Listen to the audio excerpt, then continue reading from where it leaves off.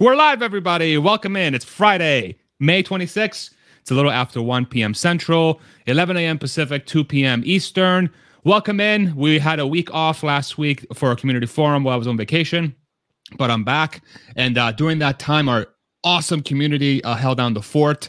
They live streamed the shareholder meet while I was at the location, and Hans and the team here did such a phenomenal job carrying that whole thing. And it's just, again, thank you, Mimi, thank you, Richard, and thank you, Hans, and everybody else that was part of that awesome thing. It was just so cool going back, and I got to watch part of it while you guys were doing it. It was just so fun. It was so fun watching the whole thing. But yeah, I'm very excited to be back. Make sure you can hear me okay. Make sure you can see us okay. We have a lot to talk about on our community forum this Friday. Obviously, some pretty big news dropped yesterday with Ford and Tesla partnering on Tesla's charging network. And I really just want to start right away. We'll go with Mimi and then Not Legal Advice /MMTLP. But first, we have to do our weekly MMTLP updates. So see, I didn't forget this time. I almost did. I was like a half second away. Then I read your name and I'm like, that's right. Go ahead. You're brilliant. You are brilliant there. Yeah. So there was going to be a meeting with the House Financial Committee today about just MMTLP. It was canceled for 1 week because of the debt ceiling negotiations. So it shall be next week. And this involves naked shorting and shorting of shares that affects retail shareholders throughout the world. And now I've understood that it's prevalent in Europe too. So it's something that Mimi would face in Sweden. And it's most prevalent in companies that have a capital structure that is not well situated. So, for example, like biotechs, small medical companies that are trying to create drugs, etc., and they have to go through 3 trials, and it's difficult to raise money. Those are targeted in particular. And so, notwithstanding just any issues of money, there's all kinds of medical advances that are impacted by naked shorting. And even if you don't care about MMTLP, that might affect you or a family member somewhere down the road. So you should be interested in that. And I know the Department of Justice came out and said they expect to do some prosecutions sometime later this year. So we shall see. But learn, everybody become aware and learn about this because it impacts everyone. So thanks. Thank you. Where can people find more about MMTLP, Richard? At Not KNOT Legal Advice. Thank you. And I forgot to ask you a question. Why do cannibals not eat comedians? Because they taste funny. Shut it down. Thank you, guys, everybody. Well, see you next week. Why continue after? There you go. And you wonder why people complain about your jokes, Richard? No, I don't wonder. Oh my God, that's amazing. I'm going to use that one of these days. All right, everybody, let's get started. Mimi, let us know what your thoughts are on the whole Ford thing from yesterday. Ford and Tesla struck a supercharging partnership where Ford is going to be able to use every supercharger in the United States, and I think Canada as well. It sounds like a North America thing, but definitely in the United States, with a adapter starting, I believe, next year. And with all new Fords shipped starting in 2025, we'll have Tesla's Plug, the NACS, the North America Charging Standard, as an actual feature in their cars, which is basically going with Tesla's format. So, Mimi, give us your thoughts. How are you thinking? I think that this is such an incredibly smart move. When Tesla in November introduced the North American charging standard, I thought that was pretty cocky. Kind of, we're setting the standard. And today I listened to everything again, and Jim Farley said, we've been talking about this for years. So I think this is just a step in a plan. They set the standard, they called it a standard, and now Ford is going to adapt it, which makes it more of a standard. And I think that in the long run, other brands will just follow. Because Tesla, they already have twice the amount of superchargers compared to any other, and they're working, and they're good, and they have good locations, like Jim Farley talked about. So I think that the other brands, they will want to. And what I love about Farley is that he doesn't have the prestige, he's not afraid to come out and say that Tesla, they're doing this really well. We want to be a part of it. And Richard, I really like that attitude. Yeah, I couldn't agree more. Richard, what's going through your mind? Yeah, so I'm going to blather about this a little bit. First of all, it's the income. So they're going to make income off of that. So that's all good. And I don't know if it's just going to be on the service itself, or eventually they're going to have to pay a fee.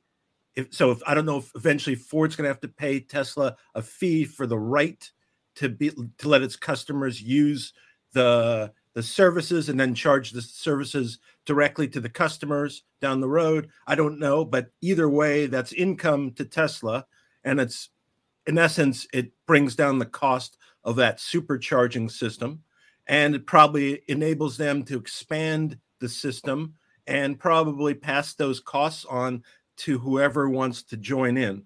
So that's, and that as kind of a practical matter, great. On top of that, when Chinese companies want to come in, Chinese EVs want to come in the United States, I think they will want to use those systems also. And that, I think, provides Tesla some leverage back in China.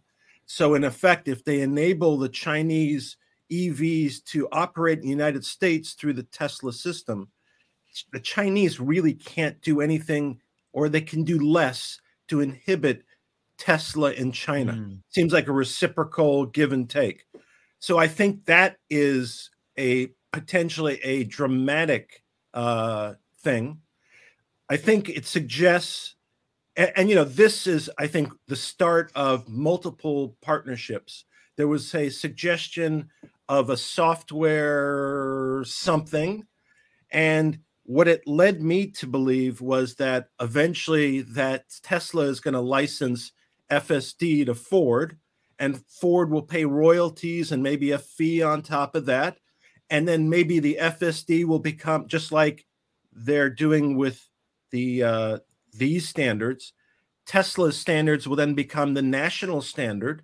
And then and we've kind of talked about this, kind of like just throwing it out, but then they could license the FSD to everybody who wants to use it, take a huge chunk, way beyond just, so we're calculating what their value was based upon their own vehicles. Now let's expand that out way beyond that 20 million vehicles. Now we're talking about the entire market. I don't even know what those numbers are, but they have to be gargantuan. And we're kind of protected from all those other OEMs from undercutting the price, because they're going to have to pay a license. And for them to make a profit, they can't really undercut Tesla's price. So I think Tesla will be insulated in that.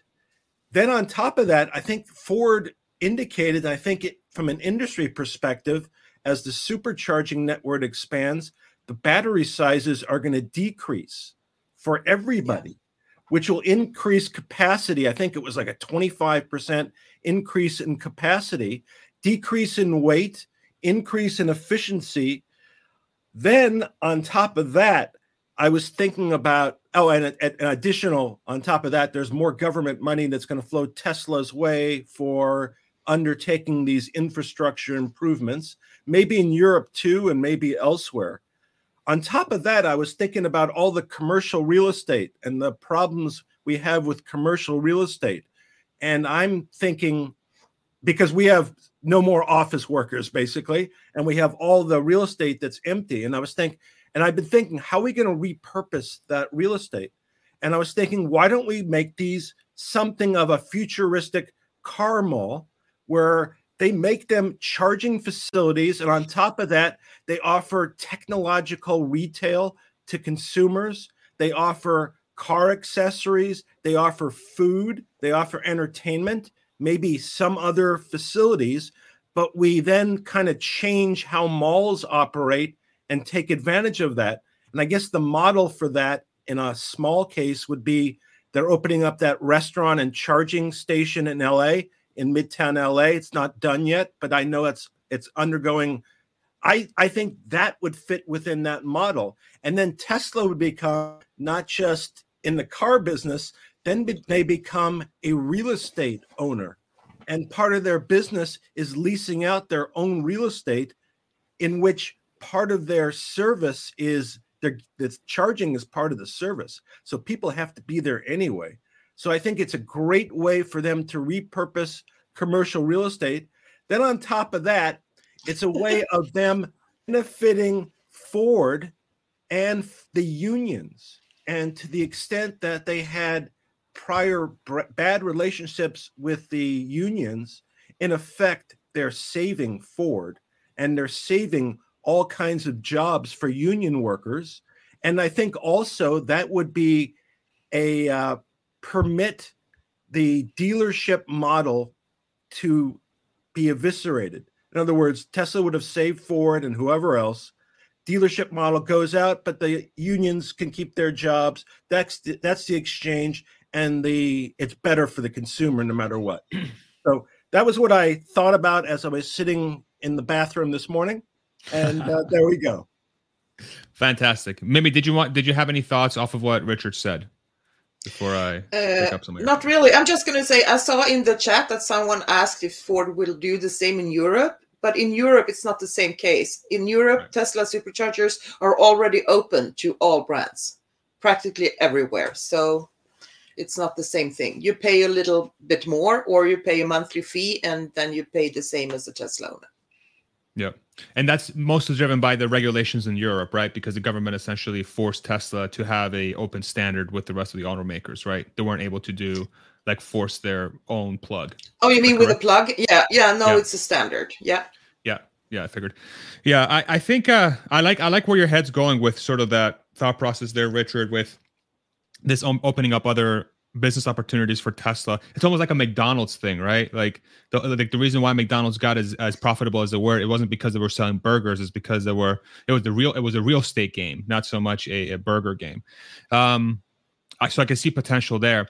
I think the more I think about this, and we were kind of joking, but half not really joking. Richard was saying that this may have been the greatest announcement of all time, even bigger than when the universe was created.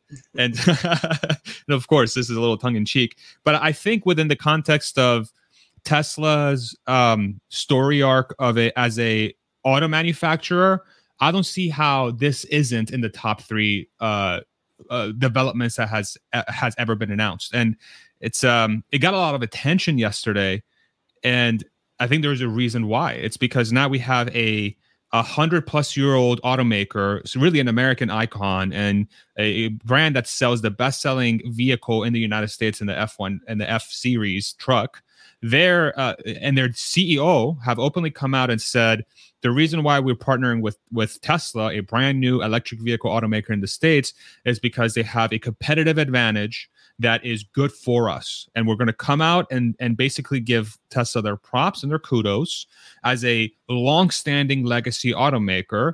And we're going to go in partnership with them and do so on Elon Musk's platform on Twitter, right? So it was a very it was just a very rare instance of open cooperation and transparency, and I think a lot of just humbleness, right? A lot of humbleness from both parties, because I think they were both very complimentary of each.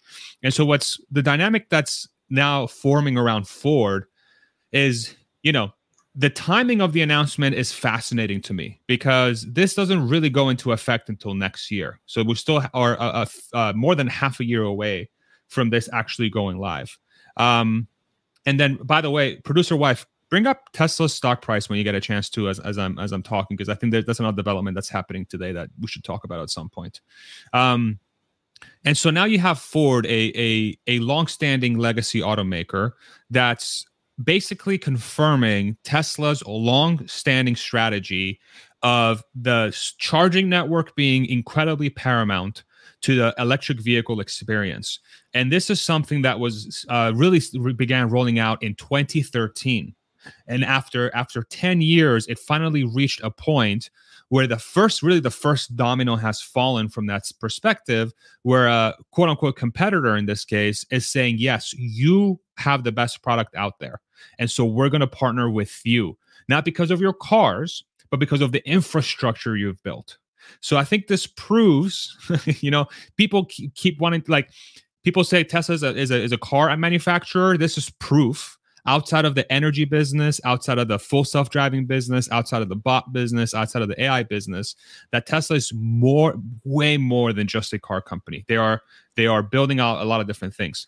And I think from Ford's standpoint, it really highlights how Jim Farley and the Ford team are being very pragmatic about the transition to electric vehicles. And this partnership ahead of time, ahead of is being released, they're basically saying, hey guys, we are preparing to move our business over to the electric vehicle segment. And they're still talking about how we're going to grow both businesses, but I think that's just corporate speak to not freak out investors. I think everybody knows that there's going to be one of these. The gas business is going to go down and the electric vehicle is going to go up. And Ford's going to have to be masterful about how they navigate that. But they're placing their bets very openly and very clearly that they're very serious about this transition. I don't know why they would announce this 6 months ahead of it actually being available. Because, why wouldn't they just wait until, say, January 1st, 2024, when the adapter is ready or whenever it's going to be ready, and then make the announcement? And the reason why I think that is because they're trying to drum up as much demand for their electric vehicles today as humanly possible to get ready for the adapter coming out. Because I think the Mach-E is having some problems selling right now against the Model Y, and saying this at this time ensures that they have the demand going into next year. So I have a lot more thoughts, but I'm going to shut up before I monopolize this conversation. Any thoughts from either of you? I think that's really, I agree with you with the last part with the Mach-E and Model Y, and that's why it's so nice. I mean, it's really generous. I mean, Tesla didn't have to do that. They're doing fine on their own, really. But like Elon, I think he was really honest when he said that, yeah, we're happy to help with whatever, because he said so many times that it's not competition. We want them all to succeed. Tesla can't make all the cars needed. And I think he really wants Ford to succeed. And yeah. I like that. Go ahead, Richard. Yeah, I mean, it was an admission, you win. So Ford says, you win. So we're not going to fight it. We're going to make the best of the situation. Whatever that ends up being, we're going to make the best. We're going to be forward thinking. That may be also why they acted now. So they're trying to be forward thinking as opposed to being reactive. And maybe they could plan accordingly. Maybe that 6 months is really helpful for them. So I think that's what I drew it. But bottom line is, I think for every car, so this is my own speculation. So I think Tesla thinks for every car that's on the road, whether it be their car or somebody else's car, they are going to get a royalty or a percentage of that car operating. And so the more cars, the merrier. That's money in their pocket, especially if they don't have to manufacture those cars. They have no cost. All that is like, pure profit. So that's why I think when they'll promote the heck out of it, especially if they believe FSD is in the can. It's just whether it's 2023, 2024. If they have that belief, then why not? Because everybody else is going to pay them money for it. And then I was thinking about, how Elon was talking about that Tesla would be bigger than Apple and Aramco combined. Correct. I think that's what he said. So I was trying to think how the model's changing. So I think now it's more of the Apple software and kind of name dominance, and NVIDIA on the hardware side, plus, and it just turns out the irony of it, plus the Ford manufacturing. And that's what it is. The software, hardware, and the manufacturing. And I think they'll sell it all. Especially if they think, by the way, if Elon says, I think this stuff is worth a lot, but it's peanuts compared to what we're going to do in the future, then why not sell the stuff that's worth peanuts and make passive money that you don't have to, you don't have to have no cost, and move on to what you really think is going to generate the big time revenue, the bot and, beyond. So I think it's like all win-win, whether they execute 100%, and the time frame obviously is, we know time frame is sometimes difficult, But I think, the model is get as many vehicles on the road, period. And we're not only does it fit our mission statement, but we're going to benefit financially. And I could sell it to all the shareholders. That last point is the most interesting part of this whole thing, right? Because, one of the very appealing things for a lot of Tesla investors and fans is that Tesla's mission statement is for the betterment of humanity, right? It has a big vision behind it to advance the avenue of sustainable transport and energy generation. What started with the car, but what do we have now? Based on like the way you've articulated it, really is like really drives home just how massive this is. Tesla now has a financial incentive to ensure there are as many cars as humanly possible on the road, and they don't even have to be Teslas. They just need an electric vehicle on the road, because every single electric vehicle on the road now means that they're going to profit off of it. So they've aligned a human incentive, and now they have a financial incentive. And this is one thing Elon Musk is extremely good at, is figuring out how those two things align together. And we know there's going to be an app store, right? We know there's going to be a Tesla app store, and that's going to be available to everybody. They'll charge a monthly fee. That's ongoing income. I mean, that's the Apple side. That's the Apple model. I think that's just coming. That's coming, and that's going to be gigantic money. And we all know that none of those, whatever we're talking about now, none of that is baked into the models. None of that. They only factor in income that is real and current, not that maybe in the future. We've heard that from Gary Black enough. And all the stuff that we're talking about, I think, is substantially more than the combined income of Tesla to this point. Yep, I agree. Mimi, any thoughts from your standpoint? Okay. Nope. A couple super chats we want to pull up. Producer Web has on stage that are applicable to this thing. Chris, thank you so much for the $10 super chat. I really appreciate you. Beer Fund is growing massively. Is the UAW, which is the United Auto Workers Union, which Ford partners with for the factory workers, is the UAW union going to get Jim fired?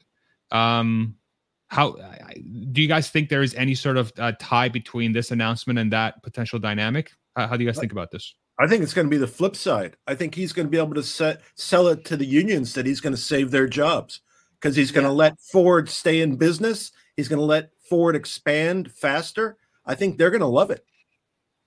Mimi? Yeah, I agree. I mean, even the union realized that gas cars are dying, and Ford really need to ramp up their EV production, and anything that it works in favor of that is a good thing. So no, I don't think he's going to get fired. Yeah. Yeah, I agree. I think this, if anything, the more business Ford gets, the better it is for the survival of the labor union. But I think what's interesting is that the labor union did openly criticize the current administration's handling of the EV transition, and so I'm guessing, I'm hoping it's posturing. I'm hoping it's like, hey, this is how I'm haggling a better deal potentially with Ford and GM and Stellantis and all the good stuff. But if the labor union really is not pro EV transition because, well, you need less people to do it, then they'll be 100% out of a job, because they won't be making any gas cars and they won't be making any EV cars. So like, where are your fees going to come from? So they have an incentive to ensure that the EV transition works. Thank you very much, Chris, for the $10 super chat. Is there another one, producer wife? And by the way, I think, the other part of that is that they'll get training, and that's got to be part of it. The unions have to train their workers in their new skills. Yep, 100% agreed. SLPC, thank you so much for the 10 pound sterling super chat. Thank you. That's like what, $78 or something? When Farley talked about paying to drive a $20,000 battery around, the idea of selling a car while retaining ownership of the battery came to my head. What do you think? Yeah, I think this idea of sort of ownership of the battery is sort of outdated in my opinion, because as we advance the technology for electric vehicles, and especially if you take Tesla's goal of creating a 1,000,000-mile drivetrain, a battery and drivetrain system, then it doesn't really matter. You just, the chassis is the chassis, and then you make it so that it's as reliable as possible, and the car will go 1,000,000 miles. So it's just going to be commoditized like anything else. I don't think it's going to be, that concept is not going to be as prevalent. How do you guys read this statement in question? Any thoughts? No, I agree. Okay. Yeah, I think as the cost of the batteries decrease, then it becomes less of a valuable asset. And I guess NIO would have the Chinese company, I guess, has the reverse model because they have battery swaps. So you never actually own the battery. So they take the opposite end. So they believe, I think they would think the opposite. They would draw the opposite conclusion. Yeah, and Ford did openly say that they want to get away from having that expensive battery because they want to get more to a model where making the vehicle as efficient as possible with just that sweet spot battery, which I think Tesla has nailed, and that's why they've been so successful. And then partnering it with a fast charging network so that when folks are traveling, a stop is sort of aligned with when they would usually use the restroom and pick something up to eat or drink, and then by the time they're back to their car, it's ready to go. So I think they also said they were, and I don't think they said it this way, but that they were going to limit the number of models they were going to do. They weren't going to go after highly competitive areas. They were going to kind of stay in their own zone, which is kind of the Tesla model, and unlike GM. So it's kind of in opposition to the GM model where they're going to do 500 models and sell four of each and 200 total. Yeah. How silly does GM look now, by the way? Yeah. Yeah. Go ahead, Mimi. I thought it was really interesting.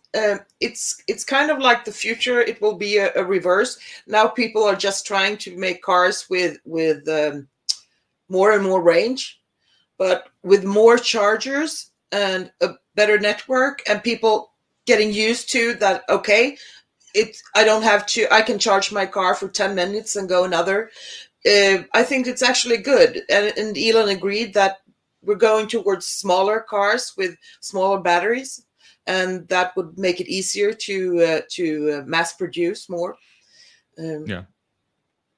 Yeah, but I still think there is a use case for, say, a long distance, like a Cybertruck type vehicle. Yeah, absolutely. But I think that most people would realize that most of the time you don't drive that far. 100%, correct. Yeah, most use cases, 80% plus of use cases, will be handled by that compact car with a 250 to 300 mile battery, no problem. It's no issue whatsoever. Perfect. And again, I think people will get trained. In this country, they'll get trained in it. If they'll learn that this is the way they go, and it'll be their way of going. And old guys like me, we won't. We'll adapt, but adapt much slower. But at some point in time, it'll be that moment. That one moment, and I'll just take off. Yeah, agreed. Thank you both for the super chats. We will have a Q&A section at the end of the live stream, the last half hour or so. So if you do have a question you want to ask, do stick around for that. I want to play a clip from the MSNBC the CNBC Jim Farley interview real quick. Did either of you watch this yet, Mimi or Richard? I think I watched it, yes. Okay. This is not the Spaces interview? No. It was right after the Spaces. This morning? Yeah. It was either from this morning or from yesterday, but it's outside of the Twitter space. And this is Jim Farley speaking with CNBC about their partnership. I just want to play it because I think there's some additional tidbits in there that are helpful for us to get our head wrapped around this equation a little bit. And I would love to get y'all's reaction. So go ahead and play this, producer wife. Early next year, Ford owners will be granted access to thousands of Tesla superchargers across the United States and Canada. It's part of a new partnership announced on Twitter Spaces by Tesla CEO Elon Musk and Ford CEO Jim Farley. Farley joins us right now, first on Squawk Box this morning, to talk more about it. And Jim, welcome. This is some pretty big and pretty surprising news. Yeah, it was a big week for us, Becky and Andrew. And this announcement, we think, will really help our EV customers have a much better experience. It was surprising just from the perspective that you all are rivals. I don't know if you want to call respectful rivals, frenemies, something along those lines. How did this deal come about? What happened? We've been actually working on it for a couple of years. We know that charging, we're number 2 in EV sales in the US behind Tesla. And we know charging is a really big deal for our customers and adoption. And we're now scaling. We're like basically doubling our EV capacity this year. And we're going to get to 2 million in a couple of years. So this is a big deal for the company and for our customers. And we have about 10,000 fast chargers now. This is going to double that.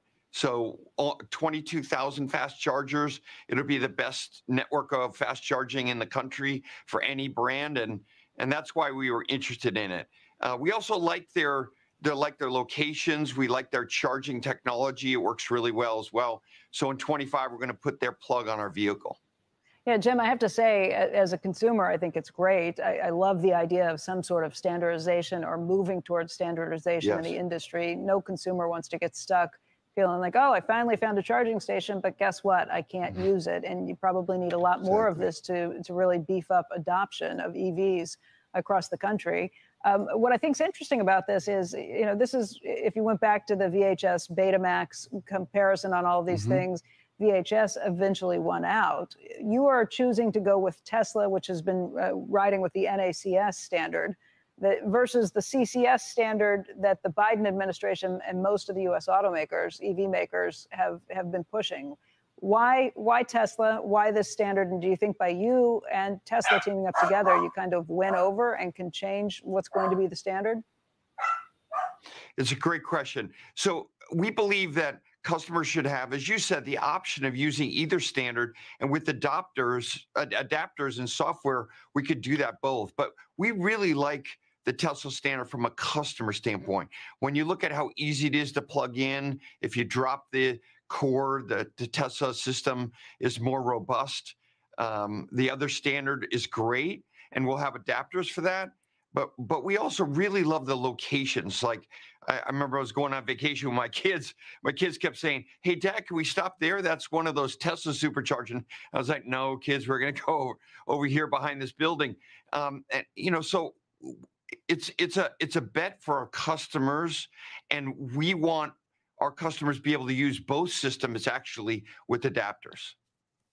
Jim, long term, when you think about this friends, enemy, frenemy situation, if Tesla becomes that standard, is that good or bad for you? I mean, as you try to evaluate and think through what that means over time. Yeah, we think it's good for us because we're going to have the Ford Pass software.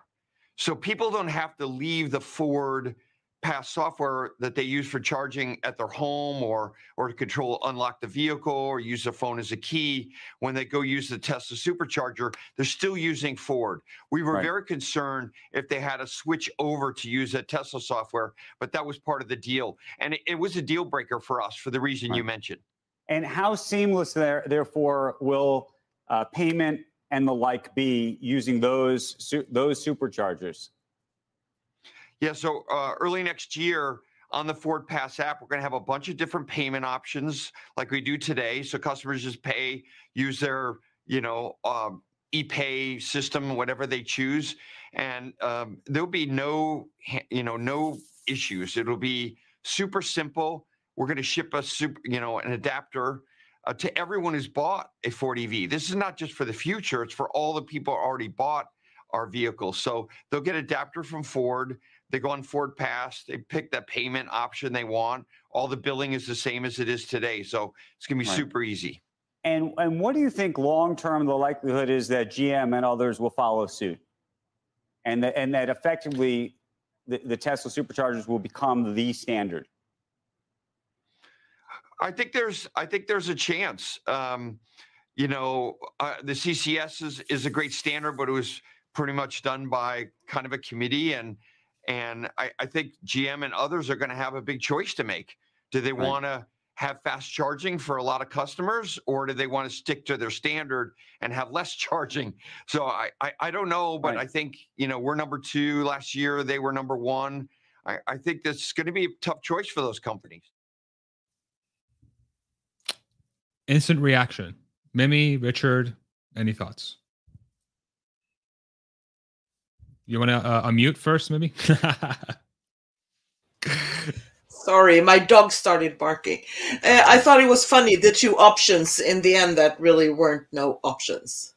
You choose Tesla and it's good, or you don't and it's not good. But I think it's interesting. I really think that this Ford app thing was a deal breaker, because that's where I heard it before, that they've been talking about this for years. And why is it happening now and not before? And I read some comments today that some people thought it was a loss for Tesla, that people are not forced to get their app, the Tesla app. So I guess, but I can understand as a Ford customer, I would love not having to do that. In Europe, you have to get the Tesla app to use the supercharger. Richard, any thoughts? Yeah, I was wondering why Jim Farley was barking like a dog. That's my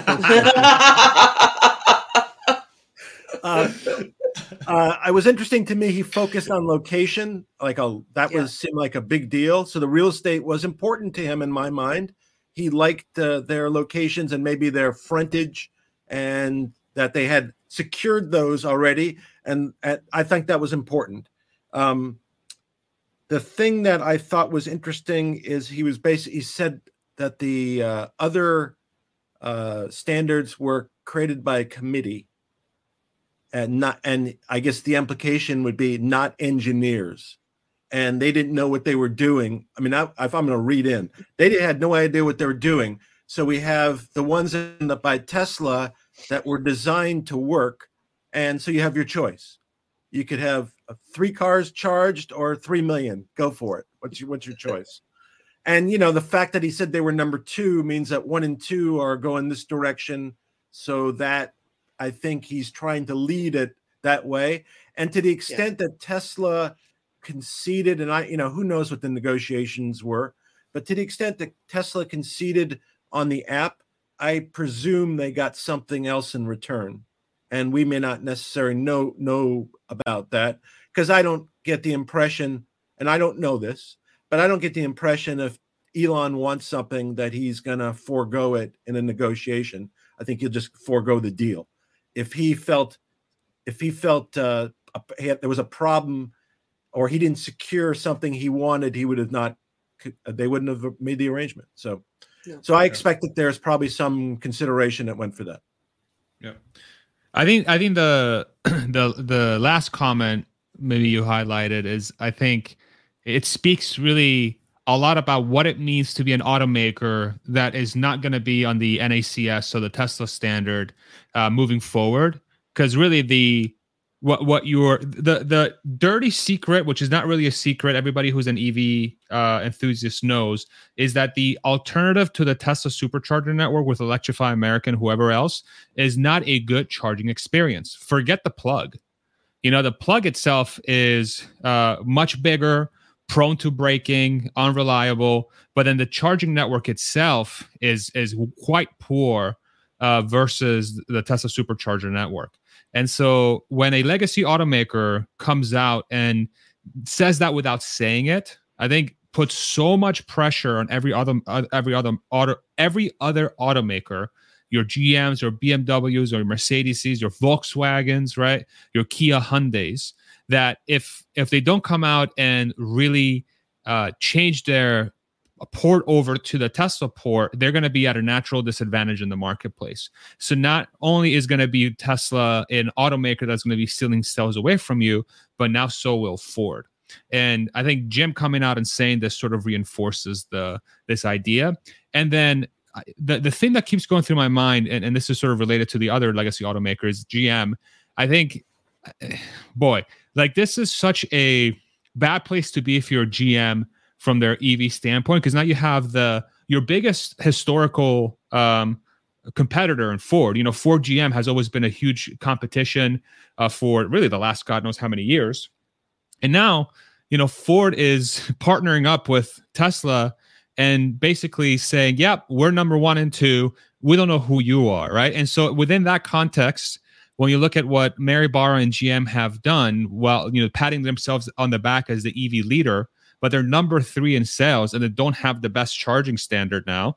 How does a GM customer or the GM leadership feel in this scenario, and how much pressure are they under to make something happen, or do they still have too much hubris to realize that this is a very dire situation if you're GM, especially as the transition moves away from gas cars into EVs?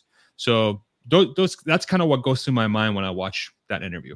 Any additional thoughts from either of you? Ford and Tesla should do that educational ads together now. This would be the perfect timing. About charging, about everything. Yeah, I think they're pressured. They have to be. I mean, if they're not completely blind and stupid and just too filled up with their own importance, they have to realize it. Even Mary Barra has to. I think so. What I don't understand is, why is the other networks so bad? I mean, I never heard in Europe that there's such a problem with charging, but in the States you hear that all the time about all others except Tesla. Because it's not as regulated, I believe, as it is in Europe, and then the companies that are doing them are just not that great of companies. They just don't. I don't know if they don't have the right financial incentive to make sure their charging network works. What my gut tells me, and this is sort of like, this is a theory, but this is whenever you have government involved in the States when it comes to this stuff, because the Electrify America charging network is really driven by CCS, which is a government pushed standard, and it's getting government funding.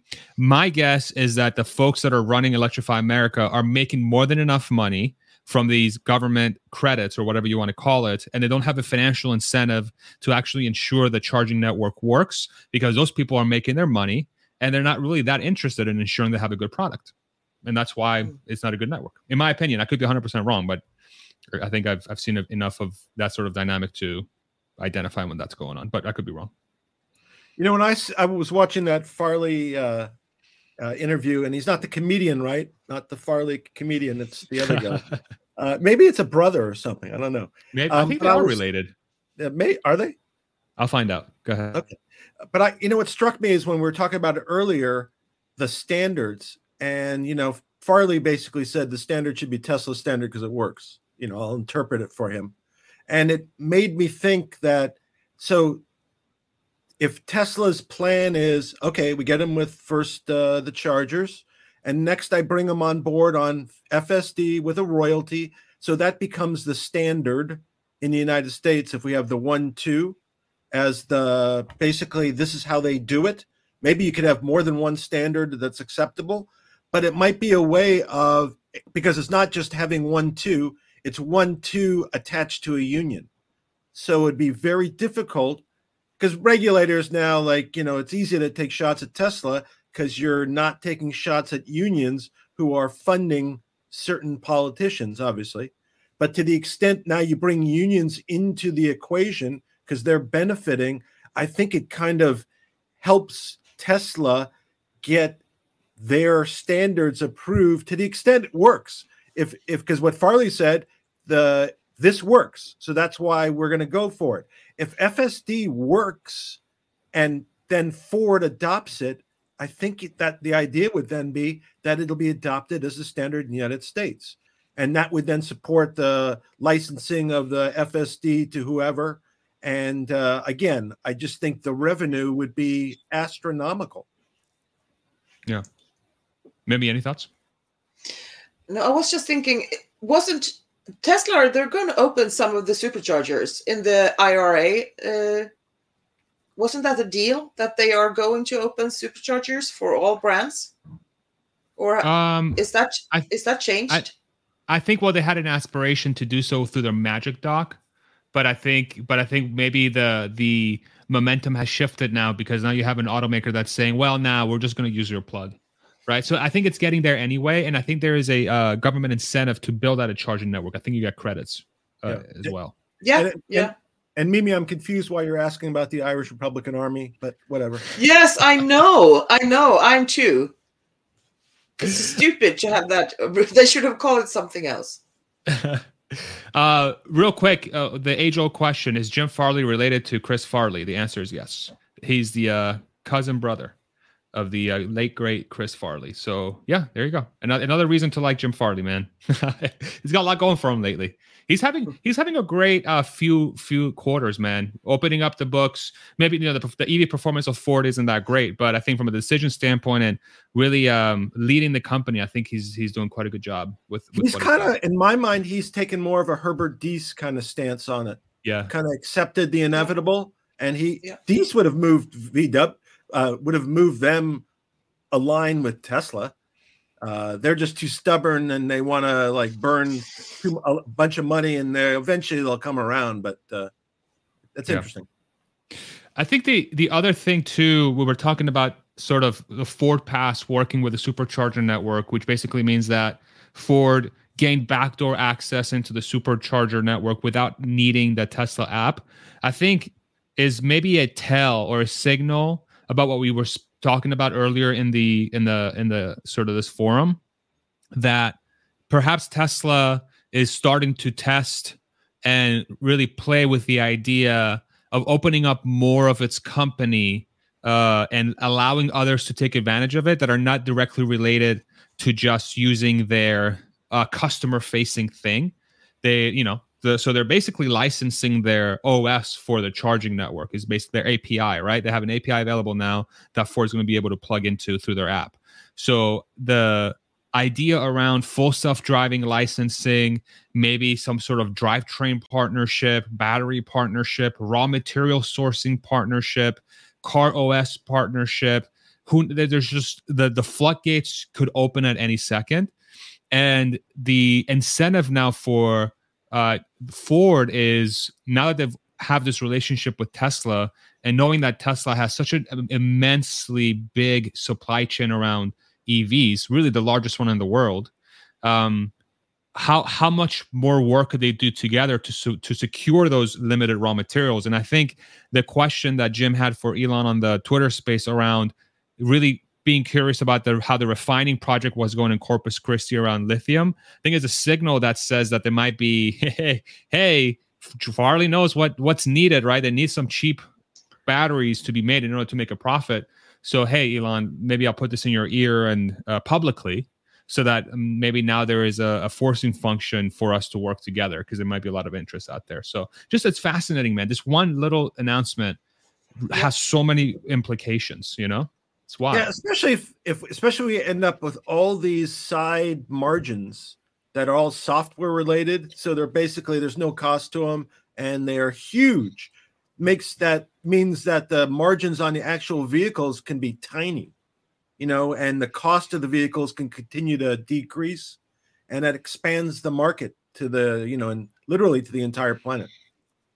Yeah. Mimi, any thoughts? Nope. No. Again, the biggest thing to ever happen in the universe. Yeah. An amazing Bigger than day. the universe itself.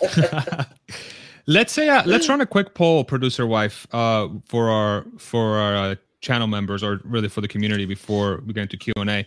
Let's ask: do you think that Ford will survive the EV transition after this news?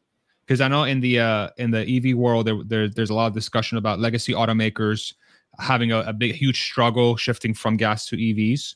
And so now I'm wondering, specifically to Ford, write it in the best way you can, because she's a way better writer than I am. Do you think that Ford will now survive the EV transition? And then yes, no, and whatever other option you think applies.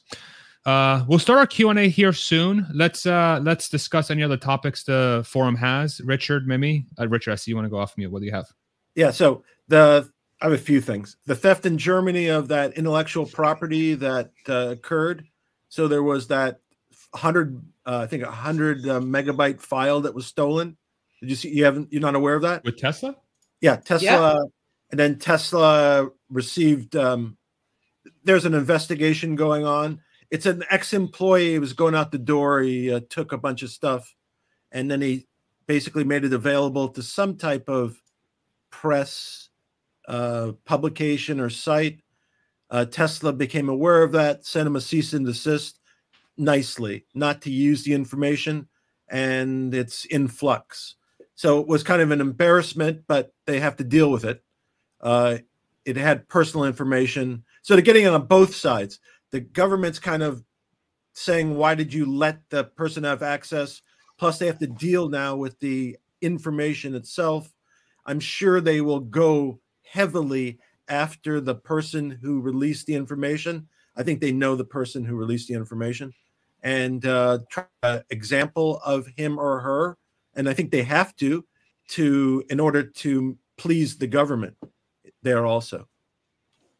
Yeah. So here, I was just going to say that the authorities were they said that that their security was too bad. So this was published yesterday evening at 10 p.m. Eastern. German authorities looking into possible data protection violations by Tesla, newspaper reports. Let's read the first paragraph or so. Just give a little bit of context. German authorities have serious indications of possible data protection violations by Tesla. Handelsblatt newspaper reported on Thursday, citing the data protection office in the state where the car maker has its European gigafactory. Reports said that U.S. electric car manufacturer has failed to adequately protect data from consumers, employees, and business partners, citing 100 gigabytes of confidential data leaked to the newspaper by a whistleblower. Okay. So it was one person who stole the information. So I don't really think that's a pattern of misconduct, but it's obviously sensitive information, and I'm sure they will learn from it. But overall, I think they're going to go hammer.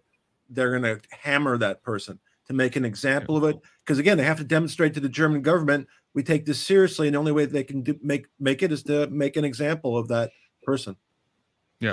But I think it's interesting that the paper, the Handelsblatt, it means the trading paper. Thank you. Or the commerce paper. I think it's interesting that they called the person a whistleblower. Because for me, that means that the data shows something that's not good. But it doesn't seem to be that way. I wonder why they're using it. Yeah, I don't know in the EU if there's a whistleblower statute. You know, because in the United States there is under certain circumstances. But the way I saw it portrayed is it's funny how you present it. Alternatively, presented as he violated his non-disclosure agreement. One or the other. Either he's a whistleblower or he's a criminal. One or the other. Yep. I don't know. Yep. Anyway, but it's a serious matter, and I'm sure they will learn from it. And how much can you do? Can you prevent somebody from disclosing what they know personally? No, you really can't.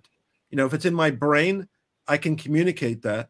So all they could do is do a better job and communicate that. I just saw it was a big deal, and because it was in Germany, that's what's caught my attention, because of the factory in Germany, and because the Germans so far have not been easy to deal with for Tesla. So, okay, I wonder about how he got the data out. I mean, I wonder what kind of control system they have. Yeah, I mean, in Tesla, like if you have access to the data, you have access to the data. And there is if somebody really wants to leak information, I mean, they could. The 100 gigabytes could have just been them taking a picture of the code on the screen. Right, yeah. There's 1,000 different ways of doing it, so it really comes down to the individual to not do something. So we'll see where this goes. How long do you think it will take before we get a good understanding of what happened here? Oh, I think it'll take a time. Months, I would think. Another story I saw that was interesting was BYD got in trouble with Great Wall Motors. So Great Wall Motors apparently was the first Chinese EV company listed in China, and apparently they tested two of BYD's the top-selling plug-in hybrids, and they violated the emission standards in China. And so their position is, and they communicated that to regulators, their position is that BYD is knowingly violating emission standards in China. And why that's complicated is because, they just passed those other emission standards that come into the same as the EU. I think they're the equivalent of the EU standards, but they came into effect and they just gave them like a brief extension through the end of the year.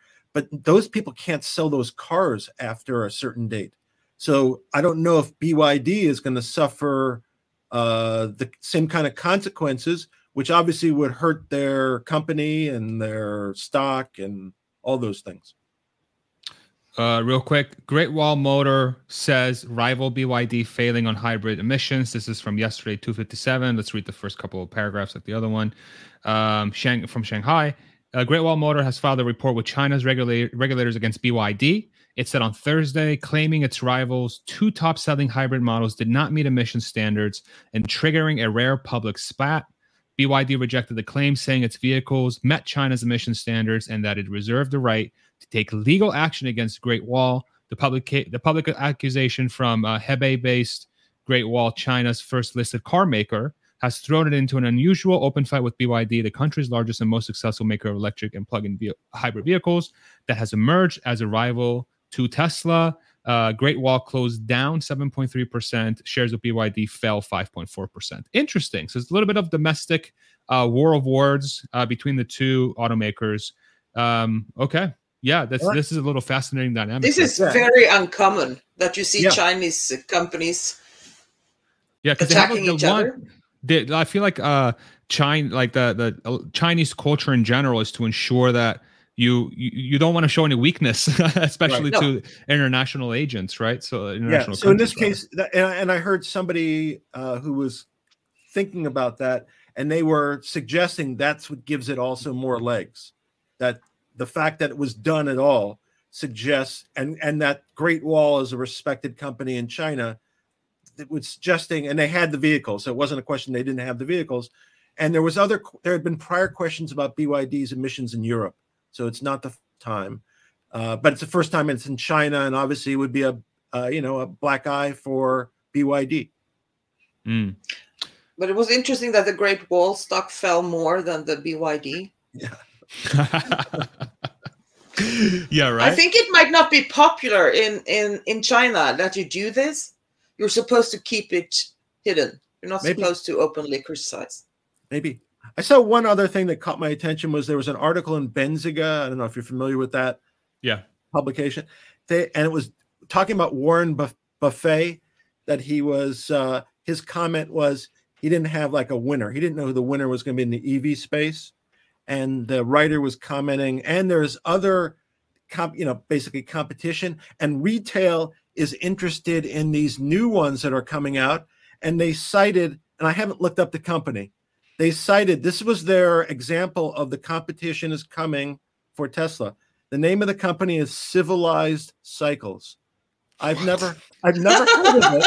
I've never heard of it, but it was amazing to me. That was the article. That's what the writer suggested was the competition that was coming. Unbelievable. Civilized Cycles? Yeah, Civilized Cycles. That was the name of the... Interesting.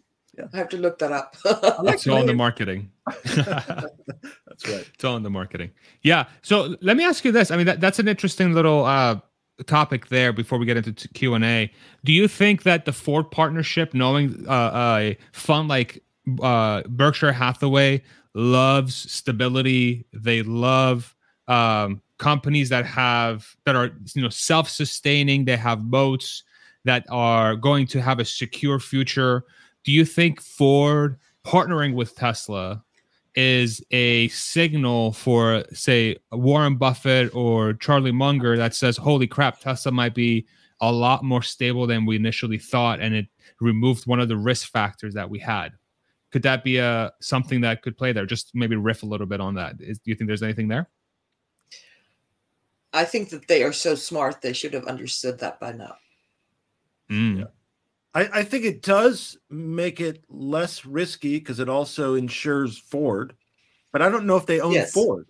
I don't think they do. Yeah, so if they didn't own Ford, then I wouldn't think they would buy into Tesla after this. And plus, these guys, by the way, their combined age is 394. So I don't know if they're going to be stepping outside the box and change their strategy now if they haven't done it already. They still seem to buy oil. Like Apple, Occidental, that's kind of their current, Apple's done pretty well. Occidental's done pretty well. And, so. Yeah. Yeah, they should be in a museum. Sure. No, they should be in a museum, those guys.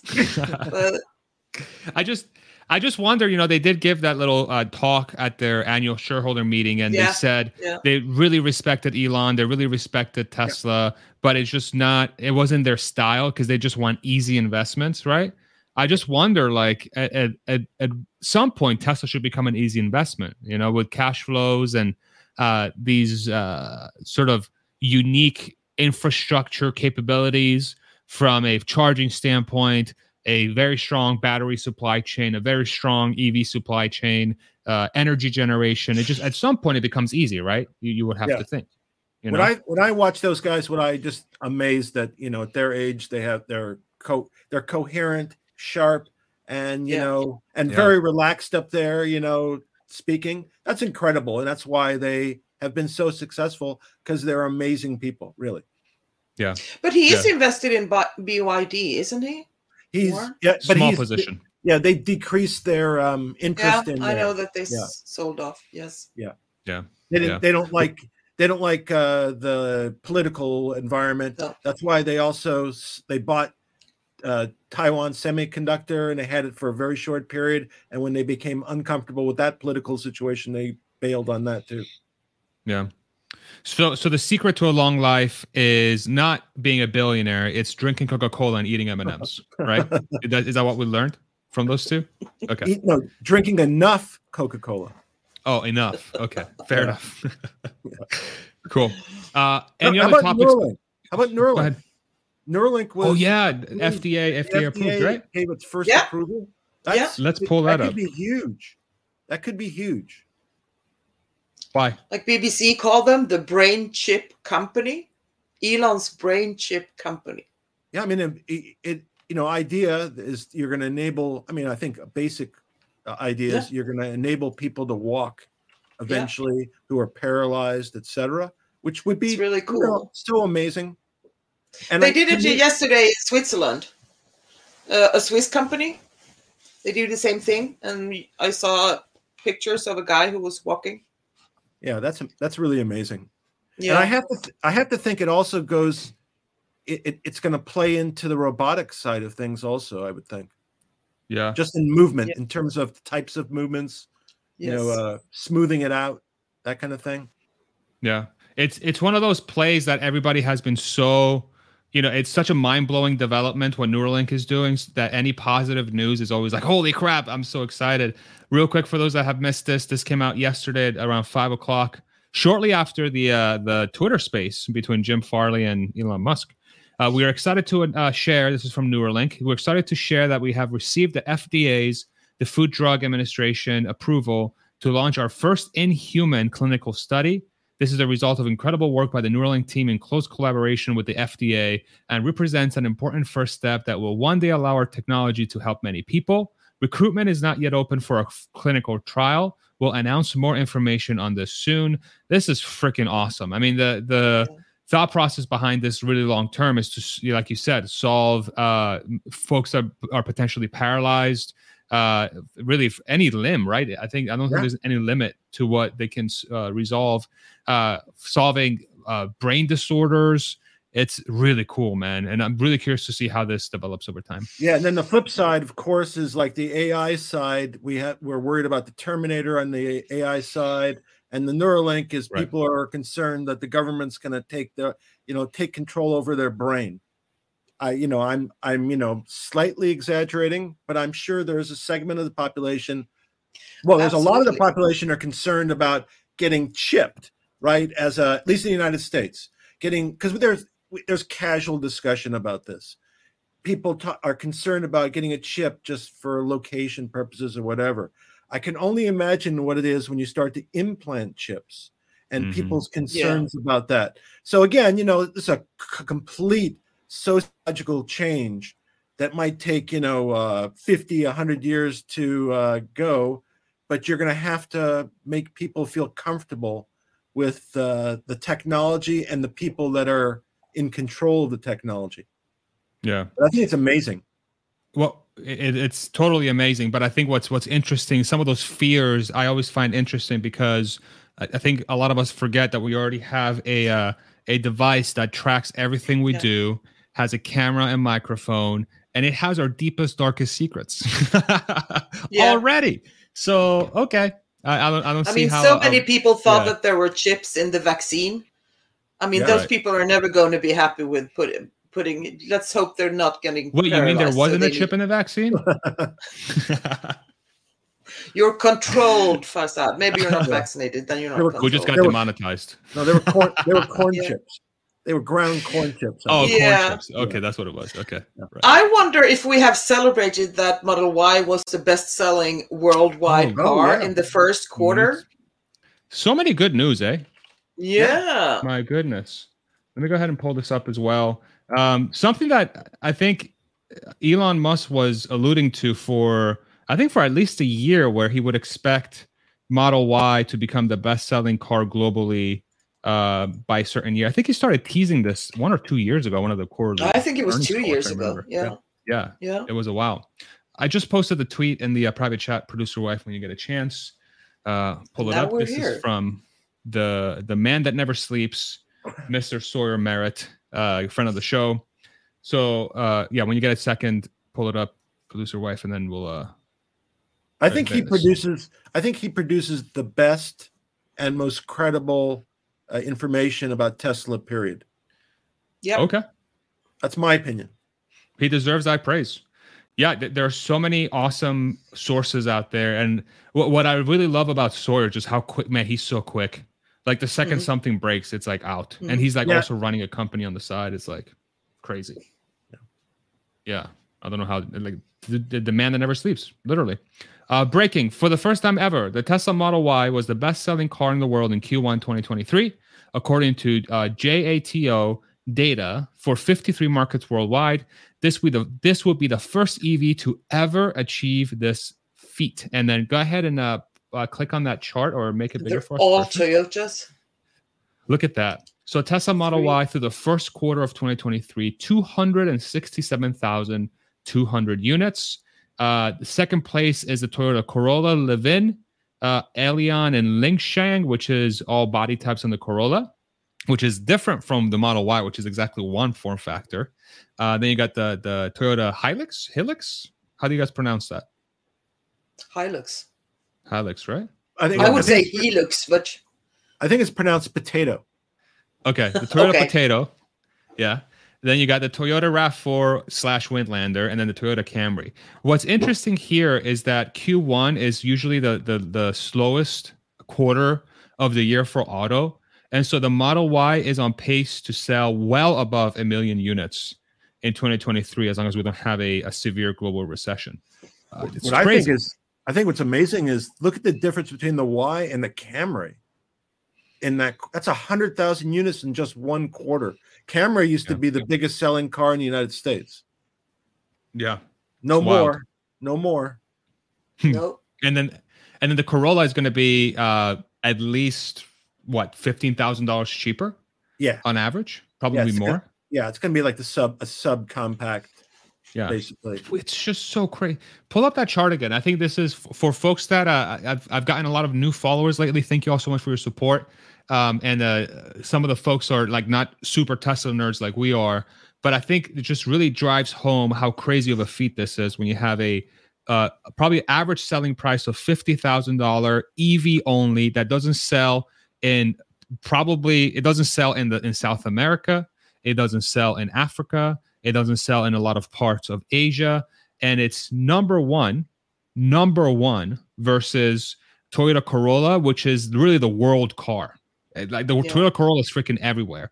And this pure EV that sells at an average of 50,000 is the number one selling car in the world that doesn't sell everywhere. This is crazy. Plus absolutely these are gas powered, so these numbers are going to continue to decline, not to increase. And the Y is going to go up. So this gap is going to, widen as time goes on. 100%. And no advertising in a lot of the markets either.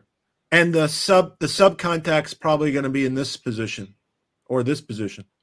Yeah. I mean, it's the you mean the Tesla, the smaller Tesla car? Yeah. The Mexico car. Yeah. It's going to be at least 2 to 3x Model Y. I would not be surprised. It's probably going to sell 1 million a quarter. when it's fully ramped, at least. So, all right. Any last topics before we hit our poll results and Q&A? Richard, Mimi, speak now or forever hold your peace until next week. Ready for questions. Okay, perfect.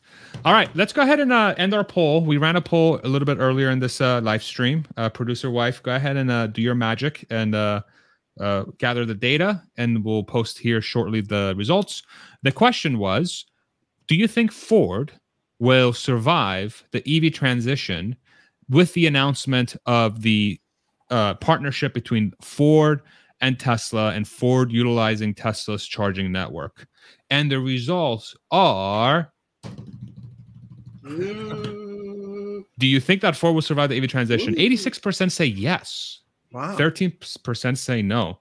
So a lot of there's always 1% missing on these polls. It's like, where's this 1% going? What the hell? Like, every poll doesn't equal to 100. Like, what's wrong with StreamYard? It's not that hard, y'all. Or YouTube. You know what? It may be like it's a slightly more than 86 and slightly more than 13. Right. So it's just round it down. 86.4 and 13.6. Okay. We'll go with that. Perfect. What do you guys think about that? Are you guys surprised by the results? No. Where do you guys sit on this? Yeah, maybe. It's a little higher than I expected, actually. But I think that, well, since we're all Tesla nerds, we are now convinced, because Ford is working with Tesla, that they will survive. I think that it all comes down to, now they've done the smart thing. They've divided the EV and ICE companies or whatever, because I think that will be one of the hardest parts for all these companies, how they're going to get rid of the ICE side. Yeah, and to me, it makes perfect sense, because, again, I think implied beyond just this charging issue, is that Ford is going to be somewhat dependent on Tesla, on its existence. And therefore, it will comply with what's in the best interest of Tesla. And again, I think FSD is going to be in that. It's going to be beneficial for Tesla customers dramatically, but financially, it's going to be beneficial for Tesla, the company. Yep. Yeah. And Ford. I'm on board. It's a win-win. Yeah. Great. I think, again, it reinforces just how game-changing this announcement was and this decision. It's just really, really, really cool. Completely unexpected. And I remember when the space was first announced, the first 5 or 10 minutes was like, this is probably just going to be some chat. And the more we're thinking about it, like, wait, no, there's no way. There's got to be some sort of announcement. And then the predictions became, Tesla's going to buy Ford. It got like super crazy. And then maybe it came back down to earth. I don't know. Maybe down the road. Be a smart idea. Never. That'd be crazy. Never. I would be very upset as an investor if they did decide to buy Ford. Okay.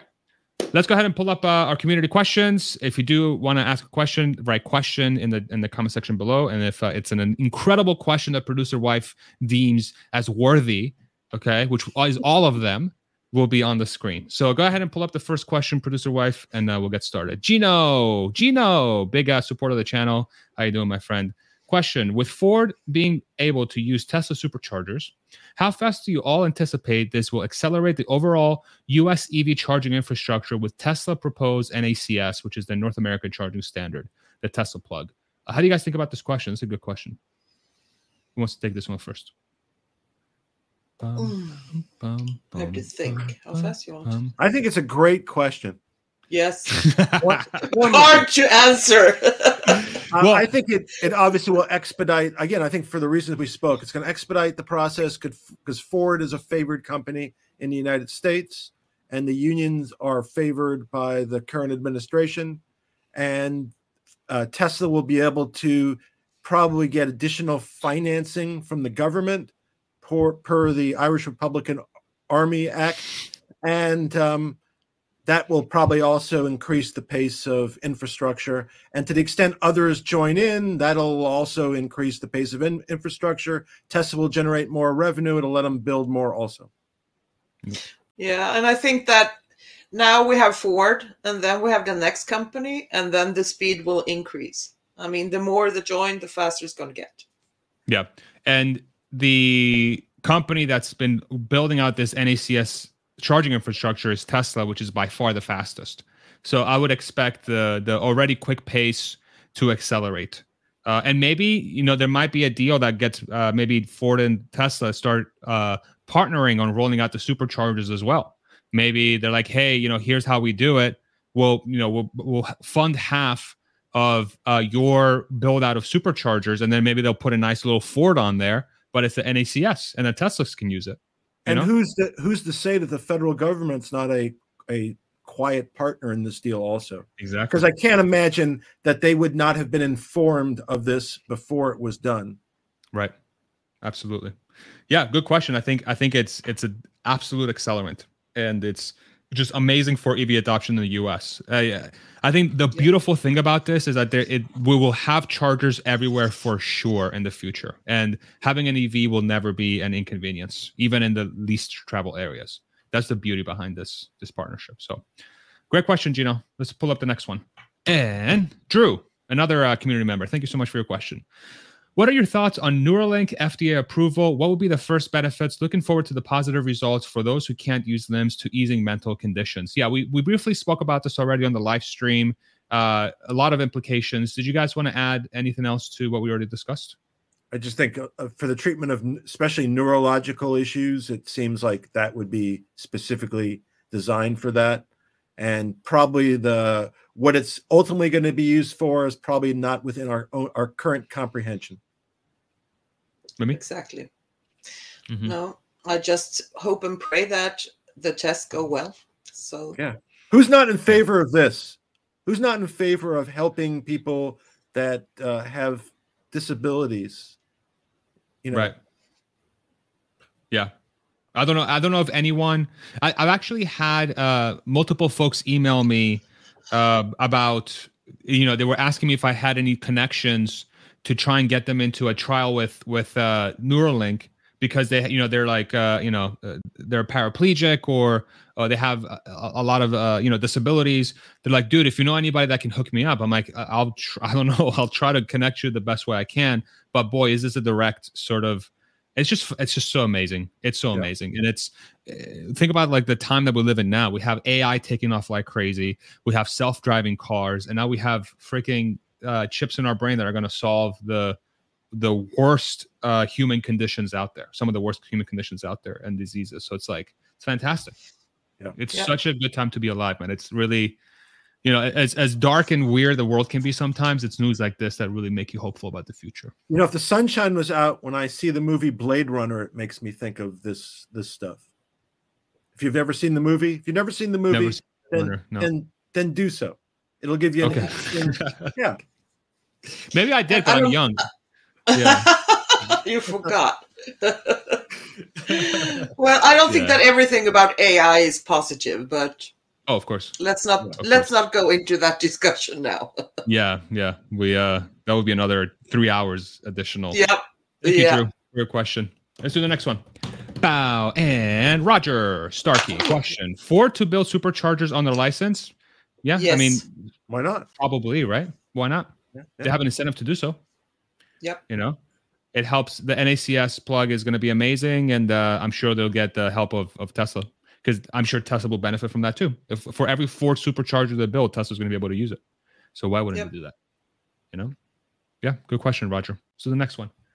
Shane, $2 super chat. Thank you so much, brother. Think Ford has already secured charging ports. Well, they'll use.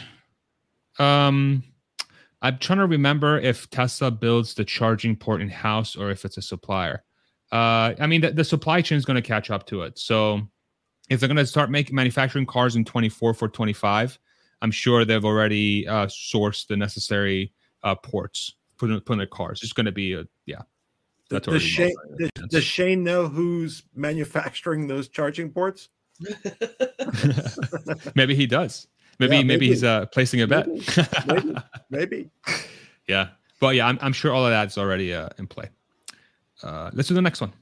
And Matt, did the three of you notice Ford's part in this partnership appears to be to watch Tesla do all the work. What work and expenses does Ford even have in fulfilling the goals of this announcement? This is an interesting question, but I think, Richard, you alluded to this, that, there's going to be something in the back end that we don't know about that's giving Tesla an incentive to do this, right? Yeah, we always receive just kind of like the bare bone. Don't know what the full deal is. And again, I don't think it's not Tesla's MO to not get some consideration for that, to the extent they're offering what they're offering, and they're going to benefit financially.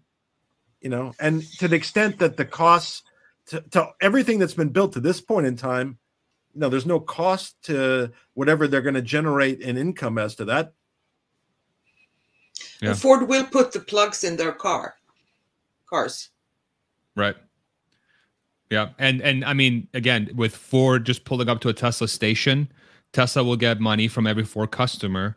And the other side of it that we didn't really touch on, but it's giant, it's Tesla advertising. You show up to a Tesla supercharger with a bunch of Teslas next door, and there's a bunch of Tesla customers that are more than willing to show you, oh, cool, your F-150 Lightning is sick. Right. That's a giant frunk. Can I show you my Cybertruck, please? You can shoot it and nothing happens. It's like, and then you start hearing gunshots in supercharger lots and people will freak out. It's like, it gets weird. It gets weird at that point. So, but Tesla will definitely win. I mean, Tesla, if there's one thing they do really well is they know how to partner. They know, they're very altruistic in their missions, but I think their financials prove that they know how to make a good deal when it's needed. So, great question, Absolutely. Matt. Let's do the next one. And Drew, another question. Thank you, brother. Does Tesla buy Ford to get the naming rights for Model E? I mean, depends. No. I mean, if they can get a pennies on the dollar, who knows? No, I don't think maybe that is what Tesla gets out of this. We don't know that. Maybe it's the Model E. I don't think that would be possible until there's no other people on this planet named Ford. Yeah, I agree. No, that would be quite a. I mean, it's not outside of Elon. He has a good troll, so. But that's kind of the heart and soul of Ford, really, at this point in time. Yeah. And they had an entire division named after it, right? So. Yeah. And now we have the 3, so we don't need E. Right. Next question. And Tommy. Oh, it became a YouTube member. Nice. Thank you so much, Tommy. Appreciate your support. Nice. Welcome in. We'll do our member-only stream in about 8 minutes here. So make sure there'll be a link that will go live in your YouTube homepage. So make sure you follow us there. Thank you so much for your joining the community. Question. Okay, so Ford and Tesla are up, but it's like EV in general got a bit of a boost today. Even Geo EV, FUV, and Lucid, and GM, although traded in very small volumes. WTF is up with that. I mean, that happens. Really, yeah. Every time there's an industry leader that does well, it takes everybody in that industry up, whether they did anything to deserve it or not. And today, all the EVs are riding Tesla and Ford. And today is up. Yeah, everything I think other than Fisker, everything other than Fisker is up. And it's the same as NVIDIA. NVIDIA did the same thing with every computer chip company. NVIDIA went nuts. So that, by the way, that's the only thing I wish Tesla, the one thing change. I wish for today's purposes, that Tesla's name was NVIDIA. That's but all the chip companies, AMD and Micron, all those companies, they didn't do necessarily anything, but they follow the tide. So that's kind of what carries everybody following along. Yeah. Yeah. Go ahead, Mimi. No, it's just a mass hypnosis of the market. We follow. Yeah. And I think there's also some positive sort of news that the stock market is absorbing around. I think they revised GDP up for Q1 in the States, I believe. Then there's we know that the Fed is really done raising rates. And so a pause in rates means that at some point there could be a lowering of rates, which helps the stock market. You've had really good earnings being posted by a lot of companies lately. So I think there's just a lot of momentum for stocks to go up. It's just now we have to see if this recession that Elon is signaling towards will actually happen or not. And that the debt ceiling. Yeah. Debt ceiling. Yeah. They've apparently advanced. And I think most people think they'll work out some kind of deal. Yeah. It seems like they're going to delay it by 2 years, right? I think they're pushing it, kicking it down the road for 2 years. Yeah. That would be good. Par for the Terrific. course. Not my problem, someone else's problem. Terrific. Problem solved. Literally, just put it under the rug. Don't worry about this now. Wonderful. Let the next person deal with it. Yeah. Nothing could go wrong. Yeah. What could just go borrow, wrong? print money. Yeah. Fantastic. All right, next question. Our dear trusted leaders. And be kind but shrewd. Whoa, what a statement. Question. Why do this? What? Be kind but shrewd? Why do this? It slows down Tesla owners waiting behind Ford owners for open chargers. Wall Street will love it. Tesla should not allow anyone else. Only Ford for being first to humble itself. I don't entirely agree with this statement, but do you guys have any takes on this? Yeah, I think the quantity of chargers will increase to survive the demand. I think that's otherwise it's not going to work. I haven't heard any complaints in Europe since Tesla opened their superchargers. Yeah. And so I think that, and then they're expanding all the time. And no, I don't think it will be a problem. Yeah, I think this is a forcing function for the supercharger team to make sure that there's enough superchargers for everybody. So again, it goes behind how, if there's one thing Elon Musk is really good at, is creating incentives to create the right motion. Yeah. And so Tesla's incentivized to have as many superchargers available for other EV makers to use it, so they can make money off of every single EV owner out there. And then if there's a complaint about waiting times, then it's a very clear data point for Elon that as an executive to say, okay, well, so then why don't we have more chargers? What the hell? Let's make more chargers. And again, I think, I'm just kind of speculating like I speculate about a lot of stuff, but I wouldn't be surprised if large commercial real estate owners become partners in developing the stations also, and again, repurposing their commercial space. And part of the deal is they're going to come and put the superchargers in, and they'll get people coming to their space and make money. I agree more. Not legal advice. Thank God you said that last bit. All right, let's do a couple more. Next question. Akibo, do you guys have a price target for 2025 for the stock? Include the Cybertruck, robots, Robotaxi, and the rest. All right, everybody, get your Excel sheets out. Financial advice. Who wants to go first? Well, I don't have the Robotaxi and robots for 2025. Yeah. Neither do I. So they're not included. Perfect. Do you have a number? Yeah, $523. Okay. There it is. There's the pattern. Maybe what's her number? 400. Okay. In the beginning of 2025. Okay, beginning of 2025. Okay. Yeah. So this is not financial advice. This is all of us just pulling stuff out of our butts. That's right? A lot of speculating here. Yes. Yeah. So I'm becoming very I'm not going to lie. I'm becoming very optimistic about the trajectory for Tesla stock in the next 2 to 3 years. I think there's a lot of momentum building. I think full self-driving. Yeah. I think full self-driving is farther along than a lot of people think. I really think it's imminent. You have partnerships starting to open up. You have clear domination from an auto perspective. If a recession comes, thank you. If a recession comes, you have you're going to have a Fed that's going to be very open to opening up the floodgates around for cash, which is great for stocks. Tesla's still going to be, in a position where they're going to generate a ton of profit. They've gotten a sign of sort of a stamp of approval from one of their biggest competitors that they're a legitimate company. And as they keep growing, they become less and less risky for people like Warren Buffett to jump in and other funds to jump in as well. And now that Elon's no longer now has a CEO for Twitter, then I think a lot of that pressure's off. So my very inaccurate, stupid crystal ball prediction, without actually sitting down and doing the math, but my gut tells me that I think somewhere around $1,000 in 2025. Yeah, I have 400 in the beginning because I think that 2025 we will see FSD and we will maybe see some AI stuff coming from Tesla. Compact car. So I think that, yes. And I think so that's why in the end, I think it's really hard, but I wouldn't be surprised. I was kind of have an 850 or something, I think.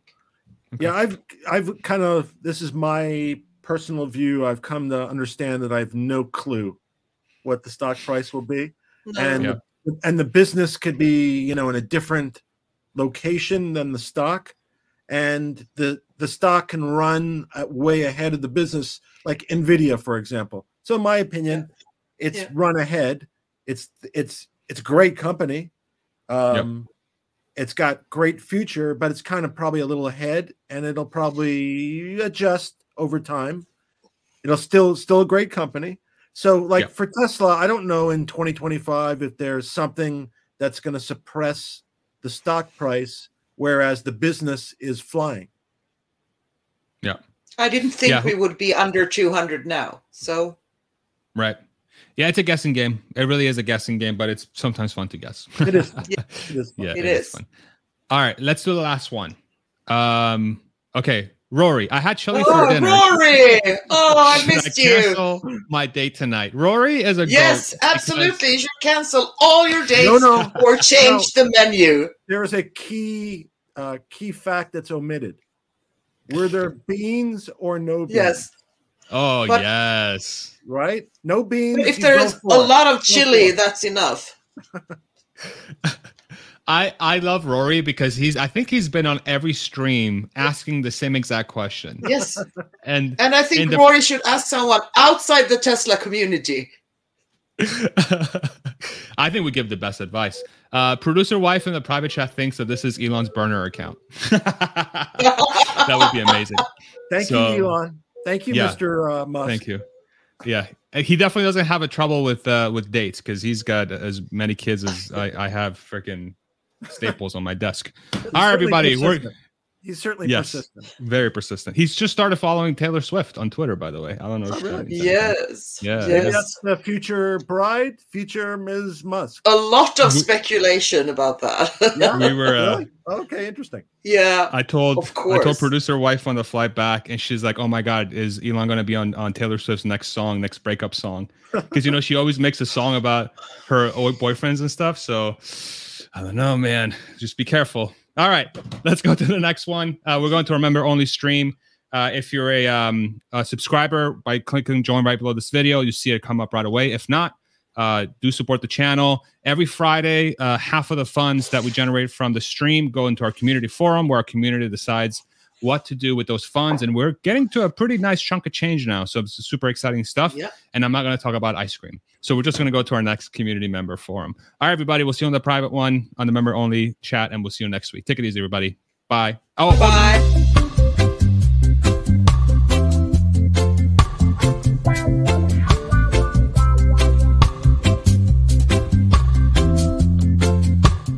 Bring it back. Hold on. Thank you, mods. Thank you, Richard. Thank you, Mimi. And thank you, producer wife. Yes, thank you. For an excellent job.